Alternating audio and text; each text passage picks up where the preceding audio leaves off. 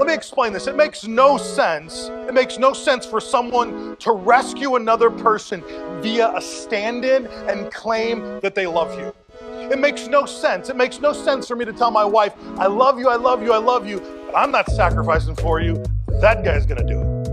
It makes no sense for the God of the universe to claim his unadulterated love for his creation and then send a stand-in. Yet that's how most of us view the person of Jesus, that he's simply a stand-in for God, an appeasement for a punishment.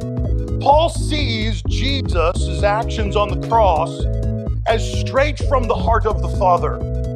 We don't have good language for this. So eventually in church history, we don't have very good language for how the Father, the Son, and the Holy Spirit work together and their outworkings. And so what we've done is we've created this doctrine of the Trinity. Some of you have heard that word before, Father, Son, Holy Spirit, that there's one God, but in three distinct parts. For many of us, that's still a mystery. It's hard to understand. St. Patrick did his best work when he picked from the field a three-leaf clover. But he said, listen, it's one plant, it's one blossom, but it has three distinct petals. It's all the same, but one. Other men have coined ideas of water. That water is the same essence, it's the same substance, but it has three distinct natures. It has a solid, it has a gas, it has a liquid.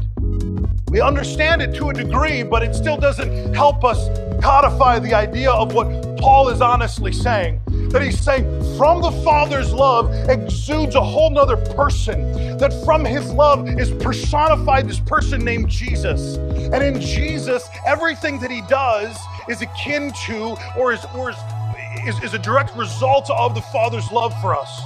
So when he hangs on that cross, when he gives of himself, it's not because he's trying to pacify the Father. It's because the Father is showing off his love. Thank you for listening to Daily Dose of Grace. This has been Pastor Nathan Hurst. This is God's grace, simple and to the point. To find out more, please visit nathanhurst.me.